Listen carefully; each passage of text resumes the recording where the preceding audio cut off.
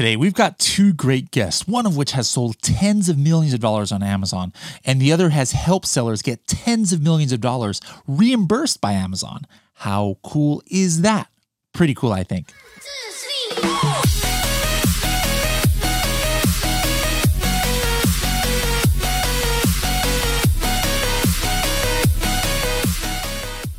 Are you a YouTube vlogger, blog writer, course creator, or other kind of influencer or educator? Maybe you just have a network of people interested in e-commerce. Did you know that you can earn commissions of 25% for life for everyone that you refer to Helium 10? We've got many partners earning hundreds, even thousands of dollars monthly in commission from Helium 10's partnership program. If you'd like to join our affiliate partner program, please go to h10.me/crush it. And tell them you heard about it from the podcast.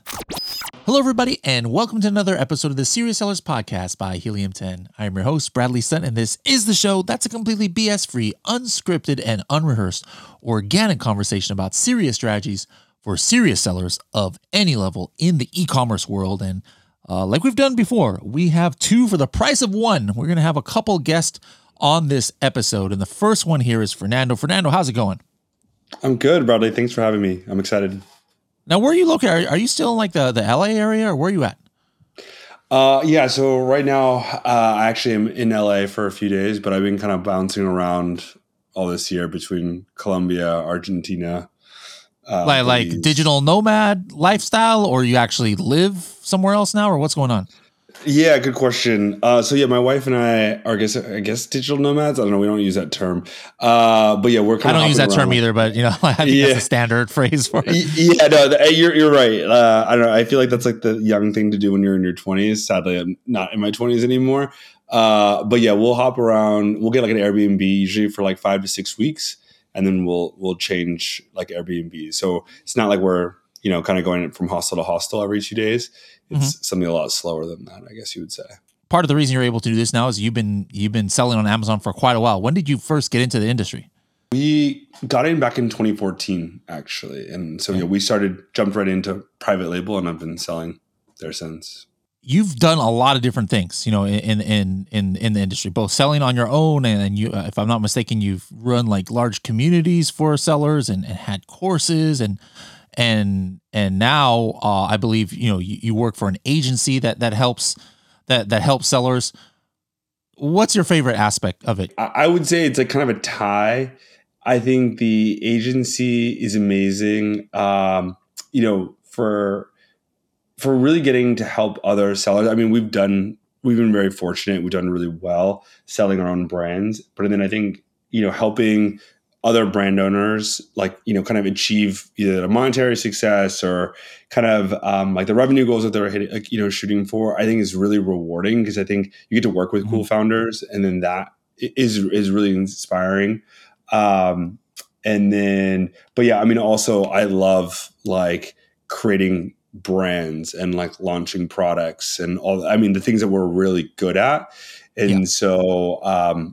I would say it's like a tie between those. Like one is a little bit more selfish, truthfully, and then I guess one is like kind of helping others, which is always really cool. And you have those success stories that are really meaningful naturally. Yeah, I completely agree. Like it's one thing.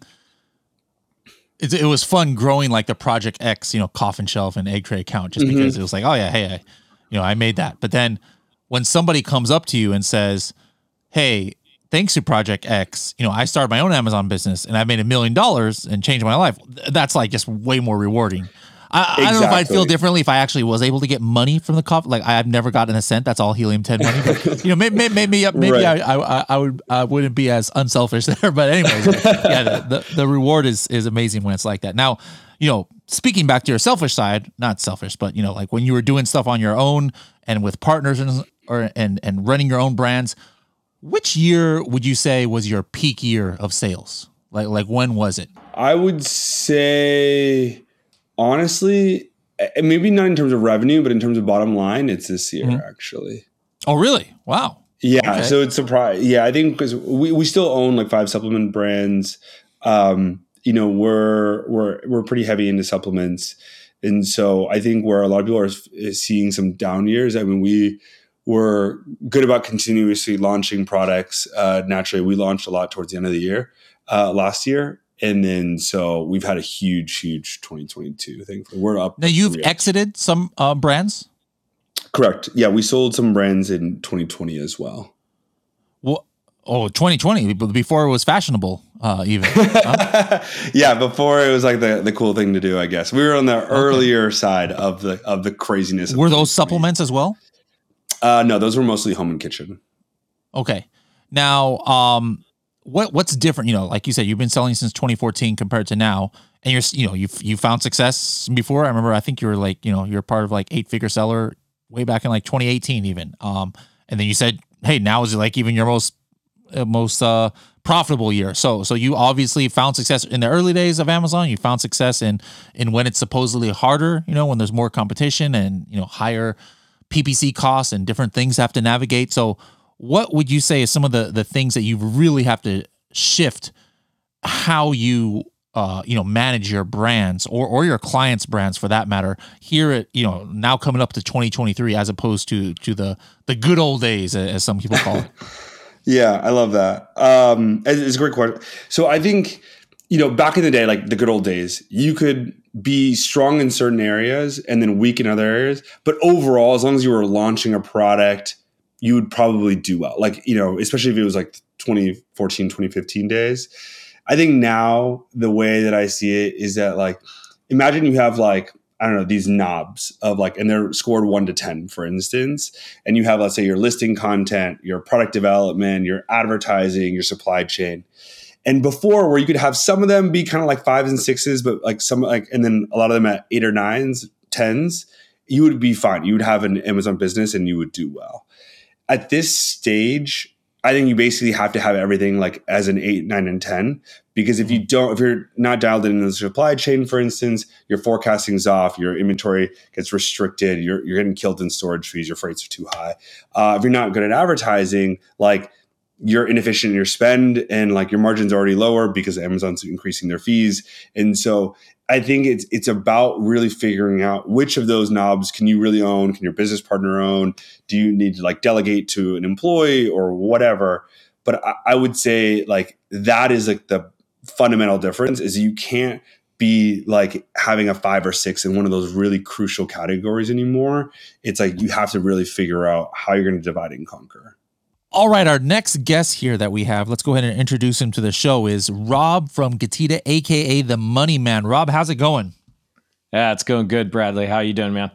Pretty good. Now, for those watching this on YouTube, he is not wearing his suit that he is famous for. But if you don't know Rob by name, but you've ever been to an Amazon conference, I guarantee you've seen him. He's the guy who wears head to toe, hat to suit, jacket, pants, everything made out of dollar bills. That's why they call him the Money Man.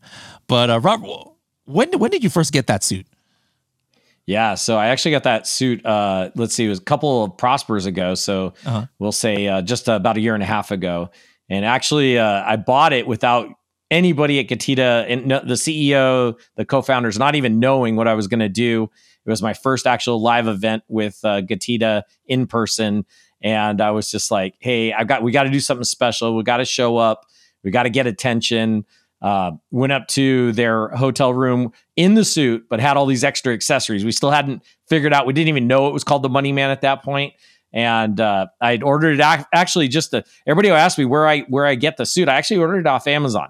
So it was actually ordered off Amazon, showed up to the hotel room in this suit, put together some accessories and some hat and everything to go with it. And I turned to Eitan, our CEO, and he kind of looks at me and he goes, wow, this is either going to be a train wreck or a amazing thing.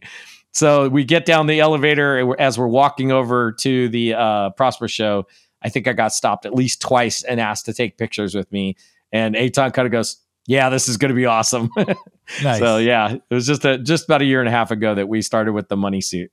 Well, we have, that's something you and I share in common where we kind of go against the grain, as far as uniform, like I'm the only one wearing like Helium 10 jerseys and baseball hats and everything when I'm out there. Yeah. Not the typical evangelist strategy, but hey, we're people remember it. You know, people might not remember my name, but they're, oh, that's the hat guy or that's the jersey guy. And they might not remember Rob, but they remember the money suit. So anyways, you know, Getida, I think a lot of people have been, knowing about Getida for years, and they see it in our Seller Solutions hub.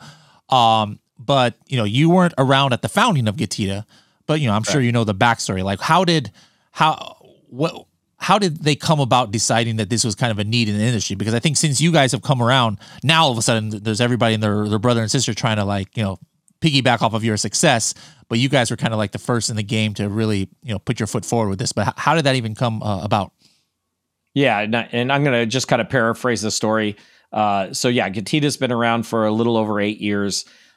Yoni and Max are actually the co-founders, and they were basically sellers. So they were just selling in the garment sort of category, and they just kept having all these returns and all these issues, and they kept kind of going, okay, well, you know, according to Amazon's terms of service, we can do this, we can get a refund for this, refund for that. So they, you know, just kind of kept seeing that need to hire people to go get these refunds. And Max, basically has this dev type background and really understands, you know, the developer type side of the house. And he's like, man, I think I could, write some software. Now, there is rules around this, just to clarify this before I go too much further. Amazon does have rules on, you can have software go look for some of these issues.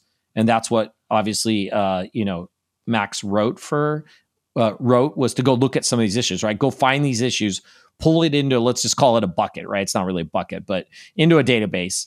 And then that way the different people could, pull out of there and go talk to Amazon, fill out the paperwork, try to get refunds for them. It was all originally done for just in-house issues. So they originally had an in-house, client, or basically people looking for the issues that they were having. Had the pleasure of this year actually being out at our corporate headquarters, and I was having dinner with Yoni and his family, and he goes, right across the street from this little pizza shop. He's all, that's where Getida started. He's all, there's a little room in the back of this building, and he goes, and that's where we kind of. Where was this? This was in Teaneck, New Jersey, okay. And I don't know the exact street, but he took me out to. No, in New Jersey. That's what I was looking for. Okay. Yeah, and literally he's pointing at this almost like a FedEx office, and he goes, and behind there is a little tiny shop, basically, and that's where they kind of put some of the people to kind of get started, and that's where Getida kind of started, was in this little tiny shop. And again, it was just a piece of software that was basically going out looking for issues, but because of Amazon's terms of service, you have to manually submit those, meaning somebody has to look at them, make sure the issue hasn't been submitted already, and then they submit it to get it. Now, people started finding out that Yoni and Eitan were doing this. That Yoni and Max were doing this.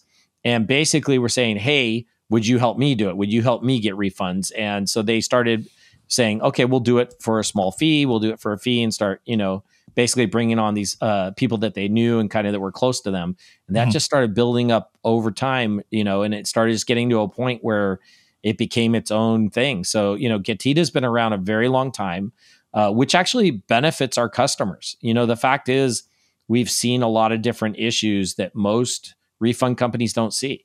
Because we've been around, we know where we can get your refunds and how deep we can go, what will work, what won't work. When I came on board, there was around maybe 40, 50 employees about a year and a half ago. And now we're over 140 employees.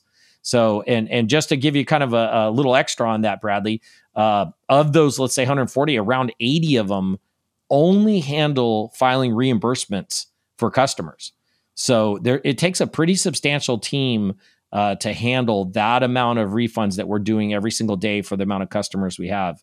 So it's been. And then kind of just fast forward this story to the end, and then we'll go in and fill in the blanks. But sure, just to wow people, off the top of your head, some of your customers, like, what is the most you have gotten them, like, in 1 month, where you just had a monster customer and they hadn't even been doing this on their own? So, like, I'm sure it's always usually the first month that it happens. But, like, what's the biggest month payday that you have found that Amazon owed a specific seller? Yeah, I'm not going to go to an exact amount, but I'm going to give you enough that you could probably figure it out. How about that? So we do have a few sellers in that $500 million category, and as far as their gross sales. Yes, their gross sales, Okay. and on average, and this is actually true for all clients of Getida. On average, we recover 1 to 3% of your annual FBA sales every single year.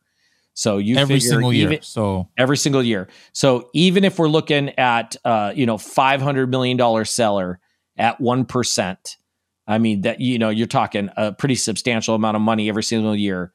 And then start breaking that down by month. It starts getting big. Now, the other thing, and Bradley, you probably, I don't know if you know this 100% or not, but when customers sign up, Amazon allows us to go back 18 months and look for past issues. So you're right. That first, let's call it 3 months, usually you see a substantial amount of money come in because we were able to go back that 18 months and actually get you more money back from past issues. And then, of course, going forward, like I said, it's 1 to 3% annually every single year that we would get back in FBA reimbursements.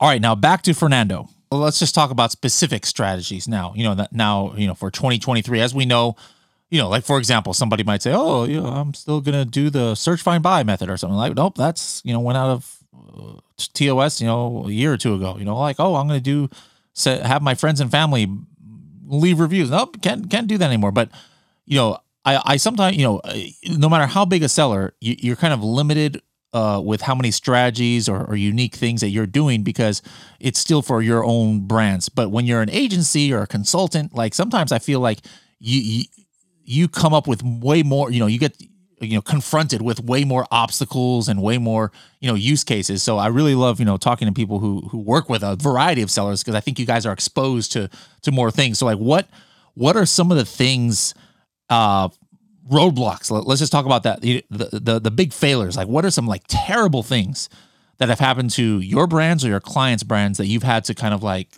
get them out of the gutter on? Yeah, it's a good question. I would say the first one that comes to my mind is just doing an undifferentiated product. And so sometimes we'll see a product coming in from a client. It's like the exact same thing as everybody else. And, it fits in line with their brand and it's the right type of product.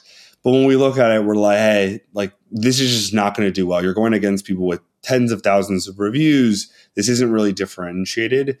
And so like we can market it and we can do our best, but truthfully, like it's just not going to be successful because there's no reason for the customer to choose this one over the other 5 that have been there longer. Right.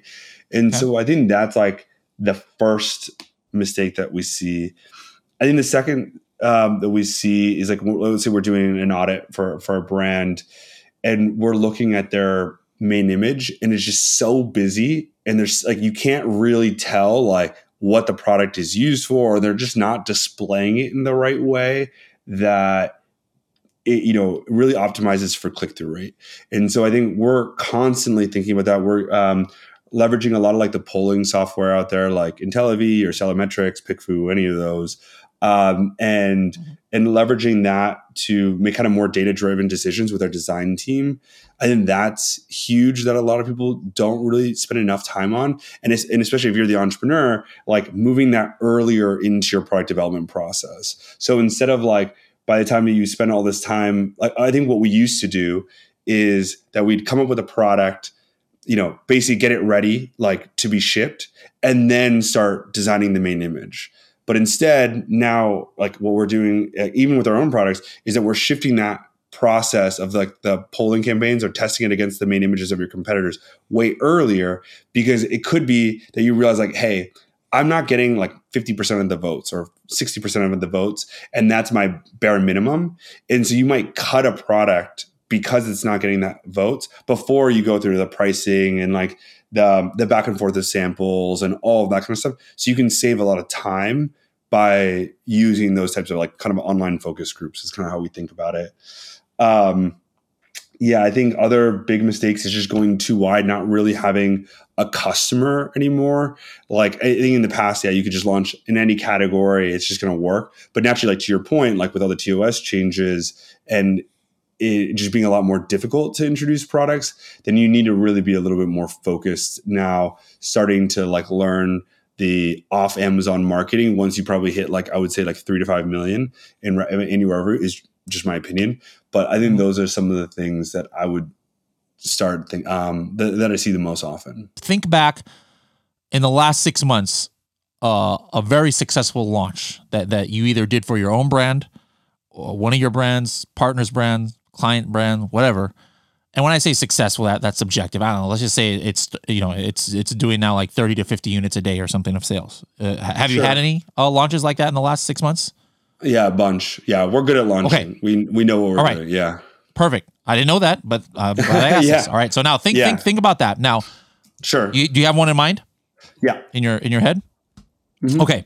Now, was this a brand new brand and this is just a new thing, or was this like a product line extension? It's an existing brand and now you're launching a new product? This one specifically was a new brand. Okay. All right. So new brand. This is great. 2022, 2023. First of all, how did the brand owner decide on the product? Like what, did they see something trending on TikTok? Did they just use Black Box and Helium 10? Or were they just looking at bestsellers? How did they land on this product, if you can recall? Yeah, it's a good question. So I know tangentially that they had sold their business, I think, last year. And then so I've been working on this new idea for quite a while. Truthfully, I'm not sure if they probably use like a combination of like, X-ray, I would assume. And then just like, naturally once you've sold like a brand, you can kind of start over and you just more like hindsight's 2020, right? And so for instance, we were in home and kitchen, we were doing a lot of non-consumable products. So when we were looking at new product lines after we sold, we're like, okay, we're doing consumables. And so I think this founder kind of came in with the same idea, like I'm doing a consumable, I'm kind of switching categories because typically you have a non-compete anyways. So when you first looked at this, if you can recall it, like what looked good in this market to you? Like did the competition suck, or was it fairly new, or their idea was kind of fresh, or like why did you get excited, if you did, about this launch? I think it's a lot of those things that you already touched on. I think it was a differentiated offer. It was like a relatively new space. So the incumbents weren't that sophisticated and didn't have like that much of a head start. It's not like, I don't know, Silicone Gorilla Gloves where you're going to just get like owned because there's no way of really differentiating those very well. And it's super saturated.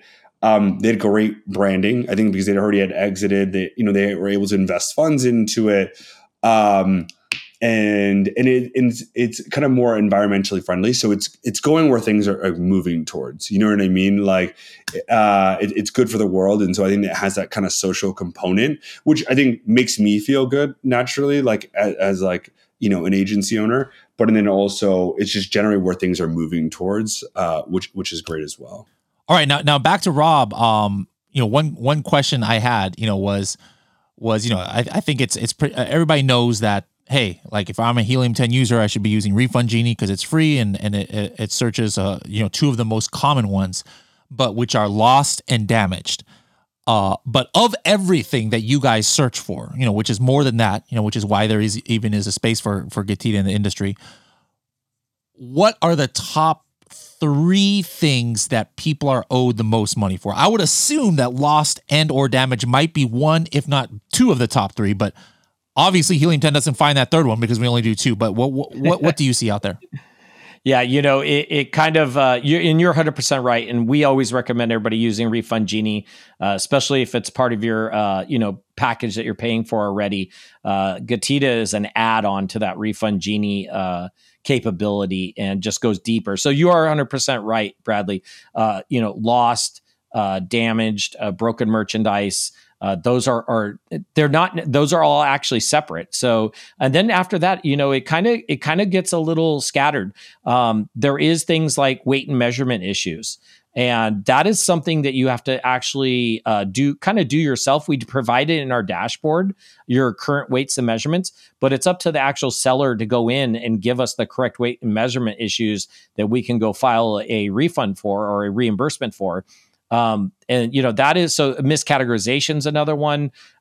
So really, I guess what I'm trying to say, Bradley, just to answer your question directly, really kind of get scattered after those first two. And that's probably why Helium 10 kind of picks those, because those are the ones that are kind of the easiest to find. It is the ones that happen the most often. But realistically, the scenarios start going way deeper and a lot wider, and many of them kind of after those first two. So there isn't really a specific pinpoint one, but I always recommend looking at those weight and measurement issues. For example, let's say a customer asks for a refund and then they return the product because Amazon was late on delivery. Like, let's say it was like, hey, you're going to get this in 2 days. It got there in 4. So the customer is like, all right, send this back. And then, now I don't know what happens to that inventory, but like, is there anything there that Amazon owes the seller, or that's just the cost of doing business? Cost of doing business. Yeah. So I'll give you a similar scenario where you are owed a refund. So if Amazon FBA ships out an item to a customer, and let's say a customer gets on the Amazon chat and is able to somehow say, hey, I'm not happy with this, whatever the scenario is on a reason why. And let's say Amazon turns around and issues them a refund, and tells them, hey, you need to ship it back, or gives them the label. And let's say that customer just doesn't do it. They just don't ship it back. Yeah. After a fixed amount of time, if they haven't shipped that back, you're actually due a refund back. So even though because you get debited the instant that they ask, okay, that makes sense. Yeah. Yeah. So if that item never came back, you're also due a refund. So, there's a scenario kind of similar to what you just said, but if for any reason they got a refund and they didn't ship your item back, you are due a refund for that not coming back. So interesting. That's a pretty good one.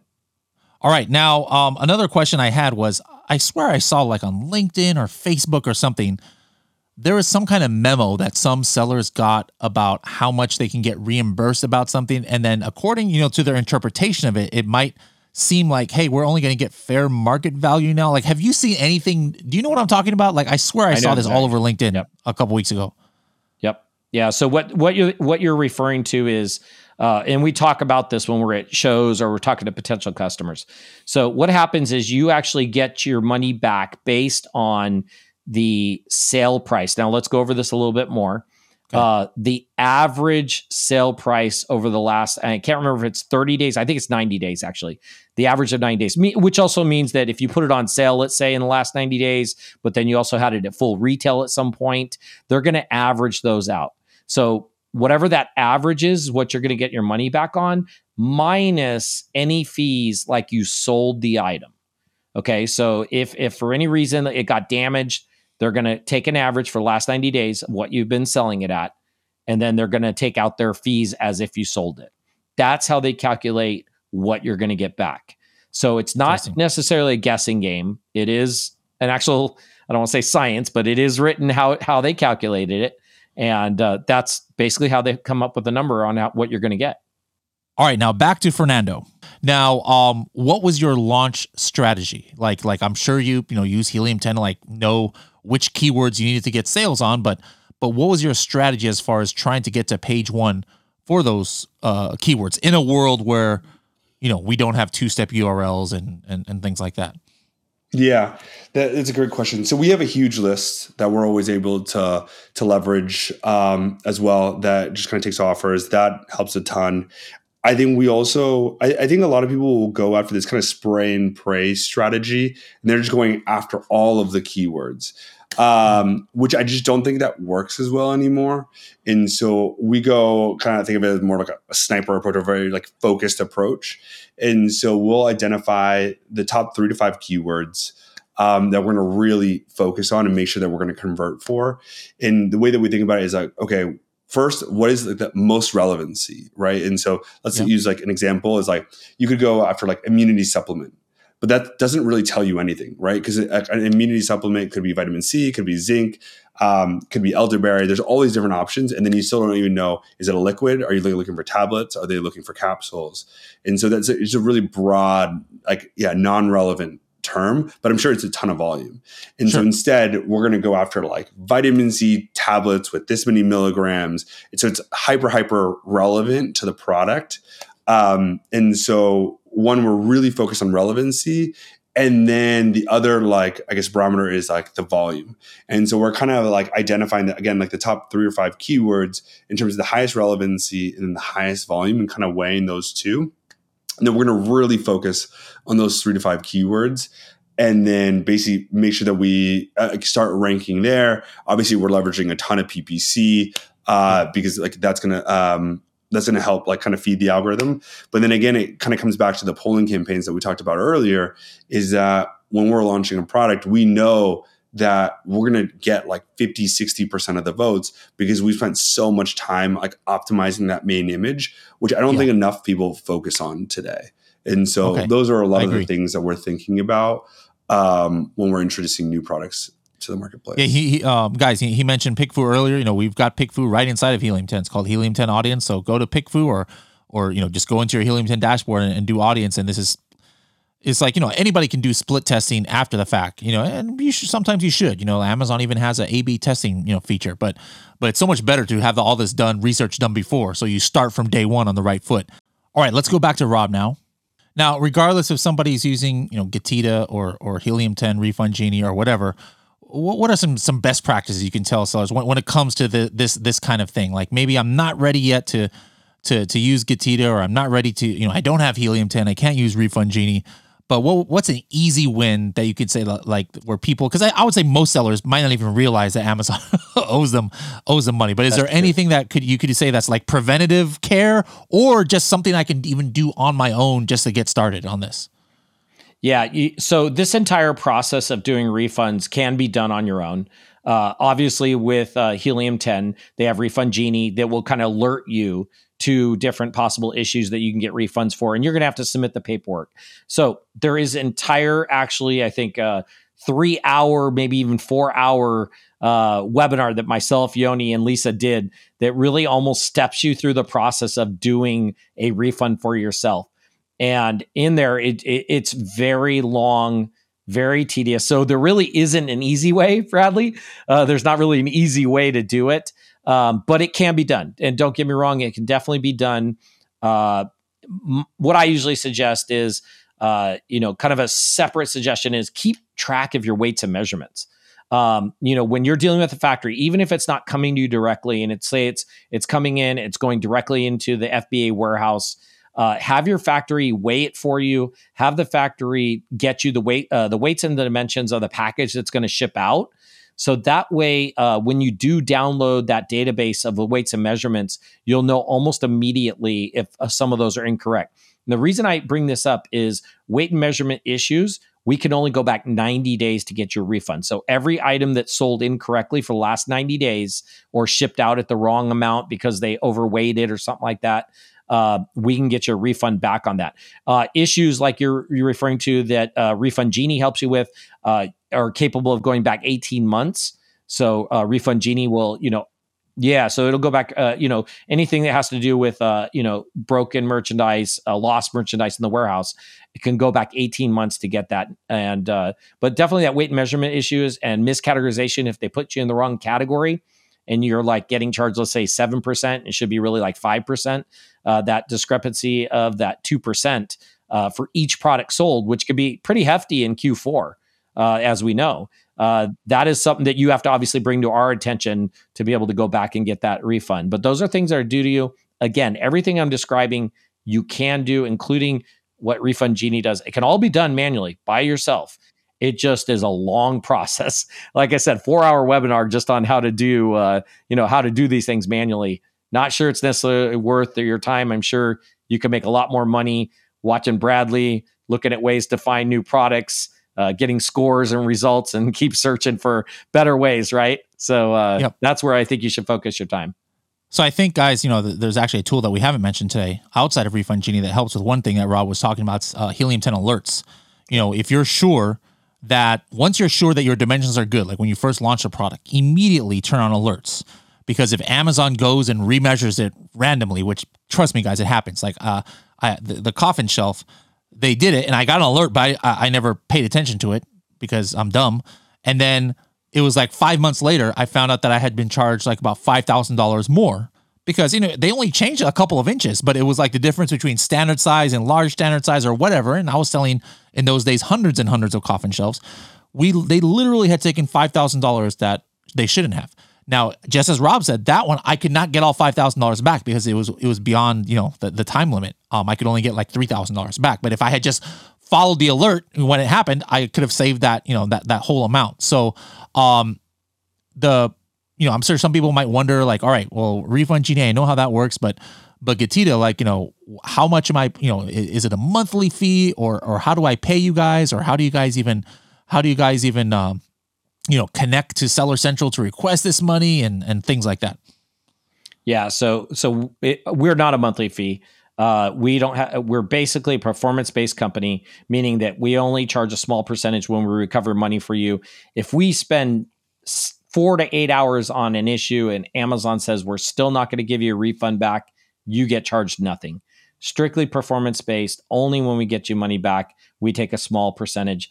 The best way to go sign up and get a bonus kind of getting started free money is to go to Helium 10's partner page, click on the Getita link. That'll take you to the hub.helium10.com, by the way, guys. So hub.helium10.com, type in Getita, and then what are they going to see when they see that? Yeah, you're going to see us on the partner page with a link there to sign up, and it's going to have a special offer there for you. So as soon as you click on that link, it'll take you over to our landing page. You're going to have a special offer right there that you can click on. That's free money to get started. No long-term commitment, no contract. We're not locking you. We're not a cell phone company. We're here to help sellers, Amazon FBA sellers. So you're going to get this money up front for free to give us a try. If you're not happy after you try that after you go through that first amount of money, you're welcome to leave. Like I said, we're not locking you into a contract. So we'd like to see you stick around. And again, once you get past that first initial offer bonus that we give you, then we're going to charge a small fee to kind of keep going forward from there, which I'll just tell everybody is 25%. We're going to charge you 25%, again, only if we recover money. If a month goes by and we didn't get you any money, we charge you zero. Absolutely. So then if you find $1,000 worth of stuff that Amazon owes me, they pay me $1,000, you're taking $250 and I pocket the $750 then. Correct. That's correct. And like I said, if we spend 8 hours on that issue and they don't give you a dime, we're not going to charge you anything, Bradley. All right, now back to Fernando. What else was part of your launch strategy? And then real quick, fast forward to the end. Like what's their daily unit sales after launch? Yeah, it's crazy. Last I checked, they were about 3 months in. They're hitting about 100 units a day. Awesome. And so it's great margins. I'm pretty sure we'll probably get it to like 200, 250 in the coming months, especially during Q4. Other things, we're always testing new strategies with influencers right now. So we're messing a lot with both Instagram and TikTok influencers right now. We're kind of doing seeding campaigns. We also do kind of like outreach campaigns to people that follow your competitor brands. And so, I don't know, let's say you have a coffee brand and then there's another like really similar, but like bigger coffee brand. Then we'll test kind of engaging with the followers of that like incumbent brand and try to engage them, getting them to try the product. But yeah, there's a lot of like cool stuff that you can do outside of Amazon that's helping you build like that initial traction for the brand that we're starting to test out right now. And it's been pretty effective. Okay. Now, it could be about this launch or it could be about anything at all, but we do something on this podcast what we call the TST 30-second tip. So, you've been giving us good strategies, but what's something you can say in like 30 seconds to a minute or less that's like quick hitting and actionable and somewhat unique, like not some run of the mill strategy, but something unique that you think you guys are doing that can help sellers out there. All right. So one other cool advertising thing that we've been messing around with is Amazon's new like search query performance report within Brand Analytics. And so you can use that to like kind of understand your conversion rates a lot better, but then also comparing that to the search term impression share advertising reports, which I don't think a lot of people currently use. And so basically by comparing those two reports, you can start identifying which terms you're underinvested in and then overinvested in. And so I think like basically as of right now, there's a big shift, right, from everyone thinking about ACOS and then kind of moving to tacos, probably over the last like 3 or 4 years. But I think now that Amazon's constantly introducing more reporting, then I think it's going to become more and more necessary for you to be really sophisticated, I think, in terms of understanding the different conversion rates, how your competitors are converting, the average conversion for your category, and then just trying to figure out where you're strong and kind of adjusting your bidding strategy based on that. Okay, excellent. All right, now I always ask how we can find you on the interwebs, but actually you guys are in our Seller Solutions Hub, right? I am. Yeah, I'm excited to be there. Thanks, Ryan. Shout out to Ryan. So hub.helium10.com, and then what should they type into the search engine there, and then also how can they find you elsewhere as well? Yeah. Our agency is called Marketplace Ops. So they can find us by searching there. But then you can always reach out at Fernando@marketplaceops.com or just on our website as well and find more info. All right. Now, Rob, your turn now for our 30-second tip TST. Yeah. So one of the tips I want to give Bradley with a quick 30 seconds is take a look at YouTube. I think YouTube is not being utilized as much for people that are selling on Amazon FBA. As we all know, everybody goes to Amazon to search for a product. And once they got that product, let's say if it comes to either a feature or maybe how to do something like replacing a battery on a remote, they're going to do a Google search. So I suggest to build out your brand or your product, go over to YouTube, start a YouTube channel, put some videos in there on how to replace a battery or more about your product or brand. And I think that's a really quick way to kind of extend out, promoting your product and brand that's not necessarily on Amazon. Pretty cool. I like it. Now, you mentioned how to get in contact with Getida, but if people want to find you out there on the interwebs, what's the best way to find you out there? Yeah, absolutely. I'm on all social media platforms under either Rob Stanley or Robbie Stanley or OBBY. Just look it up. It's pretty easy. Or feel free to email me directly if you have any questions, rob@getida.com, GETIDA.com, rob@getida.com.